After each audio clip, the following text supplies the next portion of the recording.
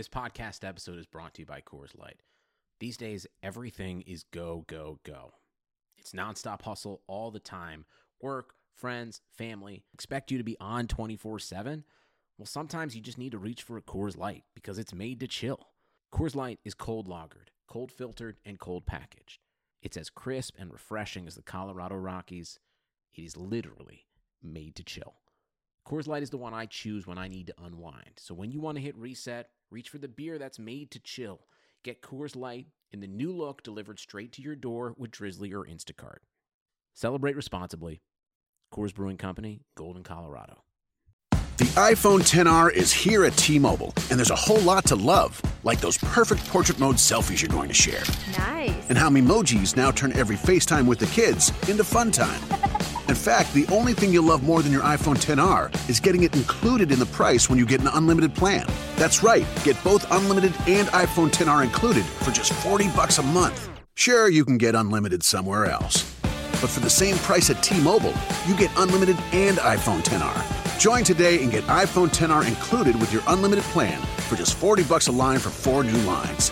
Call 1-800-T-Mobile or visit a store today. $30 for Essentials plus $10 for iPhone XR with autopay and qualifying trade-ins via 36 bill credits. Customers may notice lower speeds and further reduction if using more than 50 gigs per month. Video at 480p for well-qualified buyers plus taxes and fees. Contact us before canceling or remaining balances due. Qualifying service and finance agreements required. 0 down plus $20.84 per month for 36 months. Full price $749.99, 0% APR.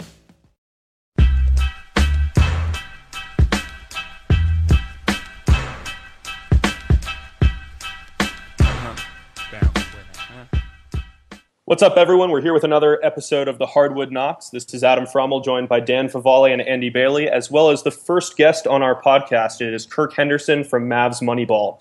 So obviously, as you could probably guess from that website title, we're going to be talking about the Dallas Mavericks today. It's kind of a strange offseason for them. I think the biggest headline was the whole DeAndre Jordan fiasco, hostage situation, whatever you want to call it.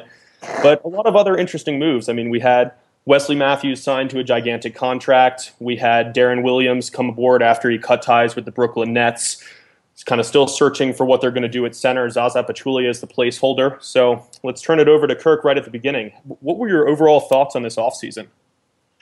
It was kind of like dealing through the 5 stages of grief. There was a lot going on.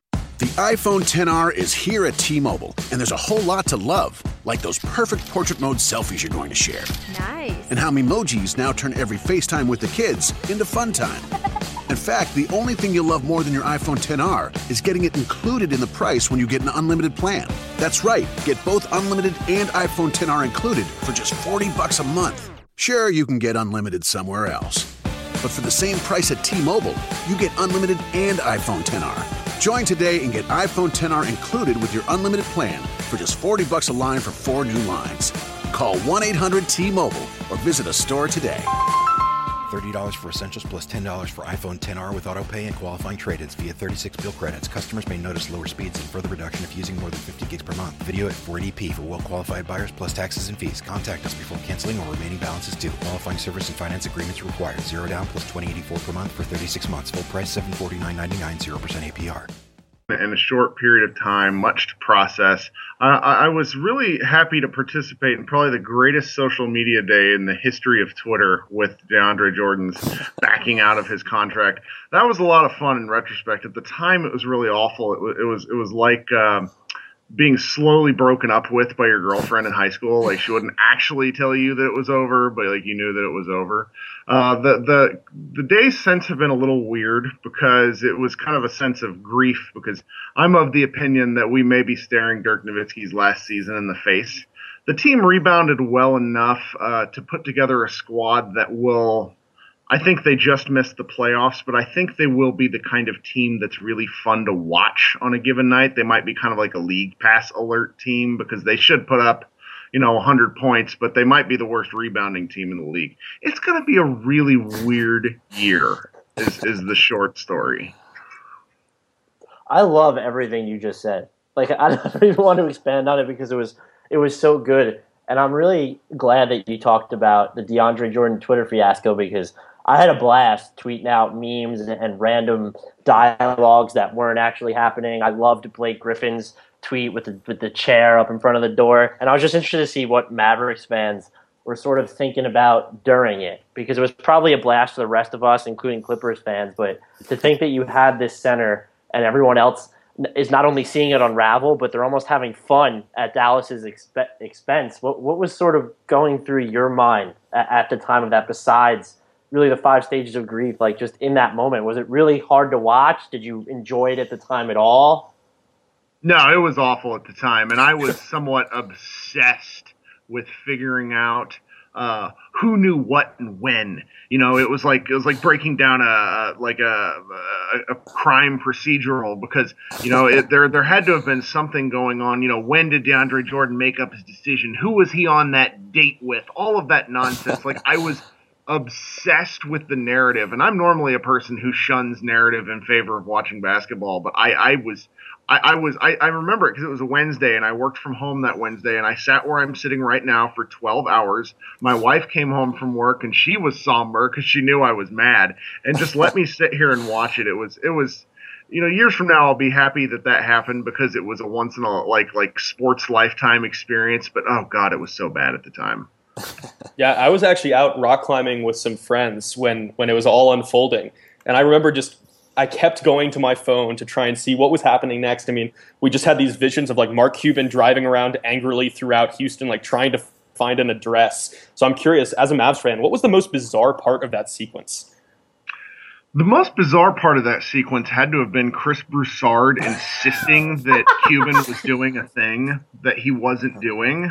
Like Mark Cuban is many things, and I love him as an owner, as a big picture, but he has frustrated me to death the last several years. That aside, he's known for his honesty. There's no reason he would lie about some of the things that were going on that night. And Broussard's insistence, to the point that ESPN had to ask him to make a public apology, was very strange, because, I don't have any sources because I'm not a real journalist, but I imagine having to deal with that sort of thing and that sort of like hyper, there's so much going on and you're just trying to get a story right, has to be really uncomfortable. So going with that story, particularly when it was clear that it was the Clippers feeding him that information, it was really awkward and uncomfortable. That was about the only solace I took, because I knew that Cuban wasn't actually embarrassing himself the way that Broussard insisted. I'm going to shift gears a little bit. That's awesome. Broussard and all of his sources is always fun for me to kind of hear about and talk about. But looking forward to what they actually have now. So they kind of recover in the sense that they get Zaza Pachulia, JaVale McGee, a couple of wild cards. We were just trying to figure out how to pronounce the name of Salah Medri, who I don't know. They also signed Dalembert, who I totally forgot. Who falls asleep in team meetings. What do you think about what they have there, that platoon of centers? Like, is there anything to be optimistic about with that group? Before they signed Sam Dalembert and JaVale McGee, I was a little excited, primarily because it looked like there was going to be some unknowns in the situation. You bring in a JaVale McGee and a Sam Dalembert, you know what you're going to get more or less. And Dallas, and particularly Rick Carlisle, loves to rely on known quantities, to the point to where I really think it can harm the team's production. So I'm a little disappointed that they brought in all these guys that are probably going to end up in the D League, and then they'll have this very interesting, like, bizarre 15-man rotation where all 15 guys could make an argument for minutes as the season goes on. And I think that's really going to hurt them, because in the NBA, you really have to have a rotation of 8 to 10 guys. And I think Rick is so easily frustrated by his players that I think he's going to go to kind of a platoon system, which will cost them games as the year goes on. First, I just want to say that as an Atlanta Hawks fan, I can't even begin to explain how much the city of Atlanta loves Zaza Pachulia. Just total cult hero, because he's going to give his all every single game, and he's one of those guys that really, truly maximized his physical potential. But you're saying that Rick Carlisle loves his known commodities, and now at point guard, arguably the most important position in today's league, he has a complete unknown. We know what Darren Williams was. We know what he's been the last couple seasons. We have no idea what he's going to be now. I think an underreported story out of this offseason is that, just because the Mavs no longer have Rajon Rondo, going to Darren Williams, it's not exactly like they're upgrading with a guy with a sunny disposition who's known to get along with his coaches. I mean, like Williams forced one of the greatest coaches of all time into retirement. Yeah. So I'm really looking forward to that subplot as the season goes on. I do think that it's an interesting opportunity for Williams because I think that he'll get a fair number of looks, and the offense will be the kind of thing that he'll be able to thrive in, where he at least gets good looks playing with Dirk and an opportunity to kind of redeem himself a little bit. I'm hoping for something in the neighborhood of like a 13 and 6.5 assists kind of season. But I mean, he could do better. He could do worse too. His ankles, they're the total unknown. Yeah, it's interesting you projected a stat line because I actually put that out on Twitter. I think it was yesterday or something like. And I'm going to pose this to everybody in the group. What and I got a wide variety of responses from Twitter, so I'm interested to hear what everybody says to this. What would Darren Williams have to do, stat line or just whatever comes to your mind, for this first season in Dallas to be considered a success? Let's kick it off with Adam. I kind of want to cop out here and not predict a specific stat line for him and say that it's more about him blending in with the team and accepting a role as a lesser piece. He's been a superstar for so long. He was still a big name in Brooklyn even as he was declining. And he's going to have to accept that he isn't going to be the focal point of that team. I mean, even in his advancing years, it's still going to run through Dirk. We're going to see a lot of Wes Matthews and Chandler Parsons. And if he's willing to accept that and play the role of facilitator even more than he has in the past, that's a success to me. Dan? Yeah, I don't want to cop out either and go with Adam, but I sort of have to. I think he's in a really good situation because Rick Carlisle does a tremendous job of adjusting to his players or just building the right system around them. I know he can be kind of bullish on he wants to make calls, and I think that's why him and Rondo clashed, and point guards do need to play a specific style. But D. Will is going to see a lot more pick and roll action. He's going to have a chance to hit some spot up threes. And those are two things he really couldn't do in Brooklyn because their offense was so archaic and stagnant. So just playing in this more inventive atmosphere, I think he has an opportunity to improve a great deal. He's never going to be a superstar again, but if we're going to talk specific numbers, is it out of the realm of possibility that he goes for 15 points and 6 or 7 assists while shooting 35+% from deep? In this system, no, I don't think it is. If he remains healthy and as long as he buys into what Carlisle is going to be preaching. Yeah, I think that's fair. That's probably around where I would predict his stat line too, somewhere around 15 and 7. And I think Kirk and Dan have both touched on it now, like the possibility of Carlisle and Williams butting heads, and I think it's there. But I also think that Williams might be a different player than he was in Utah when he forced Jerry Sloan out. Like, if you look at the last few years in Brooklyn, that could have been a big humbling experience for him. And it depends on whether or not he views it that way. But if he does view it as a humbling experience, he comes into Dallas with his eyes open, ready to listen and ready to kind of follow his coach for once. I think he has a chance to be very successful in this season or in this system. What do you think, Kirk? That's really my hope because he's so talented. I grew up in the Dallas area, and he and I graduated high school the same year, so I basically followed his career since he was, 15 years old. And he's such a talented guy, and I think that now he's coming into a situation where the expectations for him are relatively low, particularly and filling a position that really has flamed out for Dallas the last few years. I do understand that Rick Carlisle was a bit spoiled by Jason Kidd, and his reputation for being hard on point guard is well deserved. But I think that Williams fits the mold of a player that he could coach well, just because of his shooting ability and his ability to see the floor. I think there's a lot of opportunity for Williams in Dallas. Yeah, and I think it's important to remember that Williams wasn't really the only big free agent addition this offseason. For me, Wes Matthews is probably the biggest X factor for this team. We've seen from all over the place that players coming back from an Achilles injury do not tend to fare well. but the Mavericks really need for him to, simply because they don't have any other options. I mean, if he's not going to be playing the two, who is? You're looking at J.J. Barea, Devin Harris, John Jenkins, maybe Justin Anderson, and a really big lineup. So if for no other reason than positional necessity, he has to do a lot for this team, I think. Yeah, they really need his recovery to break right. Go ahead, Kirk. No, that's fine. I think you're probably right, but I think from what we're hearing and what we're kind of assuming is that he may not even play a game in a Mavericks uniform until 2015, which, considering their early November slate, is absolutely brutal. They may be playing from behind for most of the season. I think with giving him as much money as they have, they're going to probably play it fairly cautiously. But from what, I understand about Wes Matthews is he's a guy who really wants to get out there and grind and play hard. So I think that if he's able to give them, 55 games, then it has to be considered a success regardless of his numbers, because, coming off that sort of injury, there's really nobody that's been this young that's come back in a manner that's even, somewhat acceptable. So if he's able to give them, 25 minutes a night this year while putting up, any sort of, offensive output, I think it's going to be a plus sign for the Mavericks. I'm kind of interested in what you think about this, because it seems like there's a strange dichotomy between philosophies here. With Wes Matthews, we want to delay the return to ensure that he's healthy for the rest of that contract and to make sure that he doesn't suffer any sort of big relapse.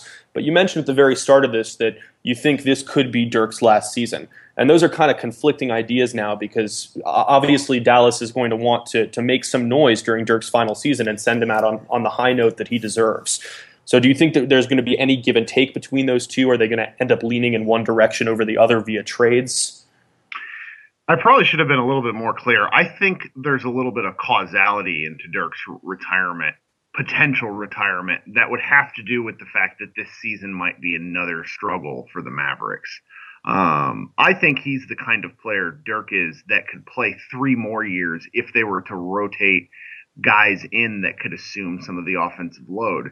But I mean, is he 38 now? I mean, he's 37, 38 years old, and asking him to be the number one option really just isn't fair for what he's able to do. I mean, he still is able to score 20 points a game if they wanted to, but by game 45, 50, he's going to be out of gas. And I think that's what really stinks, because, you have Wes Matthews probably needing to wait out time in order to get healthy, and then Dirk having to shoulder more of the load than is really fair to his ability at this point in time. You brought up Dirk as a number one option too, and this is another question that I think is really interesting about the Mavericks. He wasn't the number one option last season. That was Monta Ellis, who's gone. We've talked about Darren Williams. We've talked about Wesley Matthews. We haven't really touched on Chandler Parsons.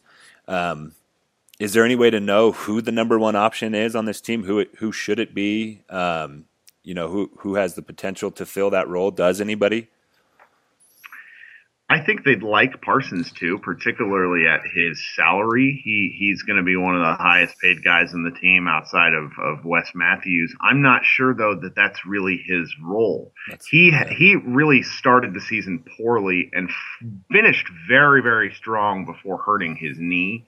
But I still think his skill set is one as a facilitator and secondary shot maker. Asking him to run the offense and score 18 points a game is simply something I don't think he's built for, both mentally or physically. What do you guys think about that, Dan and Adam? On just basically who would be your number one option on this roster? It's going to have to – I don't know if you can say that there is one. If you're going to milk a guy who's going to have the highest shot totals, I still think it'll probably be Dirk, especially when you're talking about early on. Kirk even said Wesley Matthews might not be ready. Chandler Parsons is still going to be working his way back. Darren Williams is probably going to look to pass a little bit more, I would think, as he's adjusting to the offense. But it's going to have to be sort of that success by committee system that the 2012-2013 Denver Nuggets sort of championed. I don't see this team winning 57 games like that Nuggets team did. I don't see these Mavericks playing nearly as fast. But the ball sort of moved and everyone took their turn and took the shot when they had it. And that's what this offense is going to have to look like. And that's not a bad thing because, and Kirk can correct me if I'm wrong, but that's sort of Carlisle's style is to get everyone involved. And of all the things we're talking about, the injuries, the future, I am least worried about the offense. This team ranked 20th in defensive efficiency last season, and I think you can argue that they got a lot worse than they did. Who is their rim protector right now? Their best rim protector? JaVale. Yeah, and what are they going to rank in the bottom 5 of defensive efficiency? And if so, what's the type of win total we're looking at? I'm going to defer to Kirk here, but I know Adam looks like he's going to jump off his chair too. So what do you guys think about this? I think Kirk just declared himself the best rim protector. I don't know if anybody else saw that. I did not. I actually know he was raising his hand to talk. It's a legitimate claim, I think. Listen, I think that's fine. I take charges. I can take charges outside of the restricted area, so that'll be my role. Can you shoot free throws better than JaVale? I feel like you can. One would hope. Adam, go ahead. Oh, I was just going to say that in answer to Andy's original question, I'm totally on board with Dan, and one of the few reasons I feel any shreds of optimism about this team's potential this season is that they do have a bunch of pieces that can go off on any given night. You know, they're probably not going to have that consistent number one scorer, but you could be looking at a week of games where they have 4 different leading scorers, and to me, that's a good thing. I mean, we look at a lot of the teams that are starting to find more success. You know, the Warriors did have Steph and Klay Thompson, but they also spread the ball around a lot. The Spurs always have. The Hawks found so much success when they started doing that. So to me, that's a good thing. Yeah, I've described their offense as the equivalent of a spread offense in football. It's very much a read and react, and it's predicated on having ball handlers who are willing to make fast, simple decisions. That was when Chandler Parsons finally started to succeed, when he realized that no, he didn't just have to stand there in the corner like he would in Houston. Rather, he should get the ball, take one decisive dribble, throw a lob to Tyson Chandler, or put up a floater, or pass the ball around the outside of the 3-point line. So the Mavericks really could be fun offensively, but defensively they're going to be a disaster. I learned this during the summer. Tyson Chandler grabbed 25% of the team's total rebounds. Oh, wow! Oh my God! That's a fun stat and not a good one for them. Hey, they got Maurice Nador. They're going to be fine. I mean, what Kirk is saying is just true. Their defense is going to be absolutely awful. I think it's going to be in the bottom 5. It'll definitely be in the bottom 7. I think you can argue that their offense is going to be at least just as good as it finished last season. I think they wound up ranking 5th, so they'll probably fall off there. But the 2 guys they're going to have playing guards, let's say once Matthews is healthy and then you have Darren Williams, they're way better shooters than Rajon Rondo and Monte Ellis, and that should help with the way that the Mavericks run their offense. But let's assume this team stays fairly healthy. We'll have to take into account that Matthews probably won't be ready to start the season or might not even play in 2015. What is their win total in this Western Conference? I'm going to go to Kirk first, as his eyes just went super wide. Of the Mavericks faithful, I'm probably the most consistently dark. I tend to think that they will aim in the 35 win total, because they're one of the things they're looking to do is get out from underneath this pick that they owe the Celtics. So unless they're absolutely god awful, they're probably going to try to be competitive. I think somewhere like 10th in the West with 35 to 38 games is the most likely. What are you thinking, Bales? I'm thinking around 40, and here's why. The Mavericks have had kind of like a hodgepodge, mishmash roster basically every season since they won the title in 2011, and every time somehow Rick Carlisle finds a way to make it work to some extent. And so with this roster, I'm not sure he can make it work to the point of like 45, 50 wins and a playoff berth. But I still definitely think they'll be in the hunt for 500 just because I think he's that good of a coach, and I do think there is still some natural talent there. Ferraro? I promise I'm not just sucking up to our guest here, but I totally agree with him. I think 35 might even be a little bit optimistic. I'm really concerned about the center position. Their second unit looks like it could be composed of Devin Harris, J.J. Barea, Justin Anderson, Charlie Villanueva, and Dalembert, which really concerns me. You? Not at all. Not at all. So I'm going to agree with 10th, maybe falling to 11th in the West. Yeah, I think that's fair. 37-38 seems to be where I'd go with this team, just because of, like Bale said, Carlisle's a mastermind with that. And it's going to be interesting, Kirk. Is he a coaching free agent after this season, or is it after next season? No, it's this season, and you actually got me thinking, is it possible to trade a coach mid-season should he decide that he hates his roster? Because, like, there's really, like, Rick Carlisle is kind of underrated in terms of being a legitimately, grumpy individual, just because there's some real characters in the NBA. But I put him up there with Popovich in terms of being a guy who's just so, like, visual with his frustration on his team, because he's been to the mountaintop and he knows what excellent guard play is. And he just gets so frustrated, and it's really funny to watch as a fan. You also have to tack on the fact that, unlike the Spurs, he has not enjoyed continuity with the Mavericks over the last half decade or so with the way their roster has changed. And I think this is sort of I think this is sort of a fun stat, sort of, Mavericks offseason in a nutshell. Their top 4 guys in net rating last year are all gone, aren't on the team this year. You were looking at Brandon Wright, Jameer Nelson were traded midseason. Al Manu and Tyson Chandler went elsewhere in free agency, so that is something to consider as well. But we are running short on time, which means that we are going to move along to... Bacon! Bacon! Where's the bacon? I smell bacon! Bacon! Bacon! Gotta be bacon! Only one thing smells like bacon! That's bacon! All right, so I'm going to grab the Burns My Bacon mic, and I'm actually going to diverge from basketball, and this is really all sports, and it might fall under the status of just life in general. This trophy thing that's going on with James Harrison taking away from his kids a participation trophy. Have we all completely lost our minds? Participation trophies are not a bad thing. At the very least, they're not a detrimental thing. I can understand the point where you don't want to teach kids that they get rewarded when something doesn't go right or the way it's supposed to, or that you want them to be competitive. But they're kids. They're supposed to have fun, and above all else, hey, they're not stupid. When I was 6 or 7 years old, I got participation trophies, and I didn't take them being like, wow, this is because I'm the MVP. I looked around, saw the other couple hundred kids getting the same darn trophy, and I knew that it was a participation trophy and that this was a symbol of the hard work I presumably put in. So unless his kids were literally just digging holes when games were going on and doing nothing, I see no reason to take away these trophies. And I'm absolutely outraged that it's even a discussion. I don't have kids of my own, thank God. I think it's absolutely ridiculous. Kids are smarter than we're giving them credit for.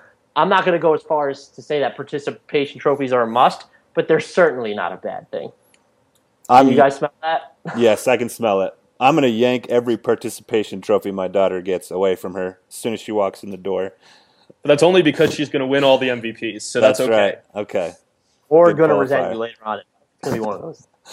I'll try to find the sweet spot, the balance or whatever. Any thoughts on that, Kirk, the trophy fiasco? I'm at this odd point in my life where I'm about 30, and so I have interns who are so much younger than me that they don't get cultural references. Like, I had to explain to some of them what Can't Hardly Wait was last week. So I'm really in a frustrating place where I find all 18 to 22-year-old people very annoying.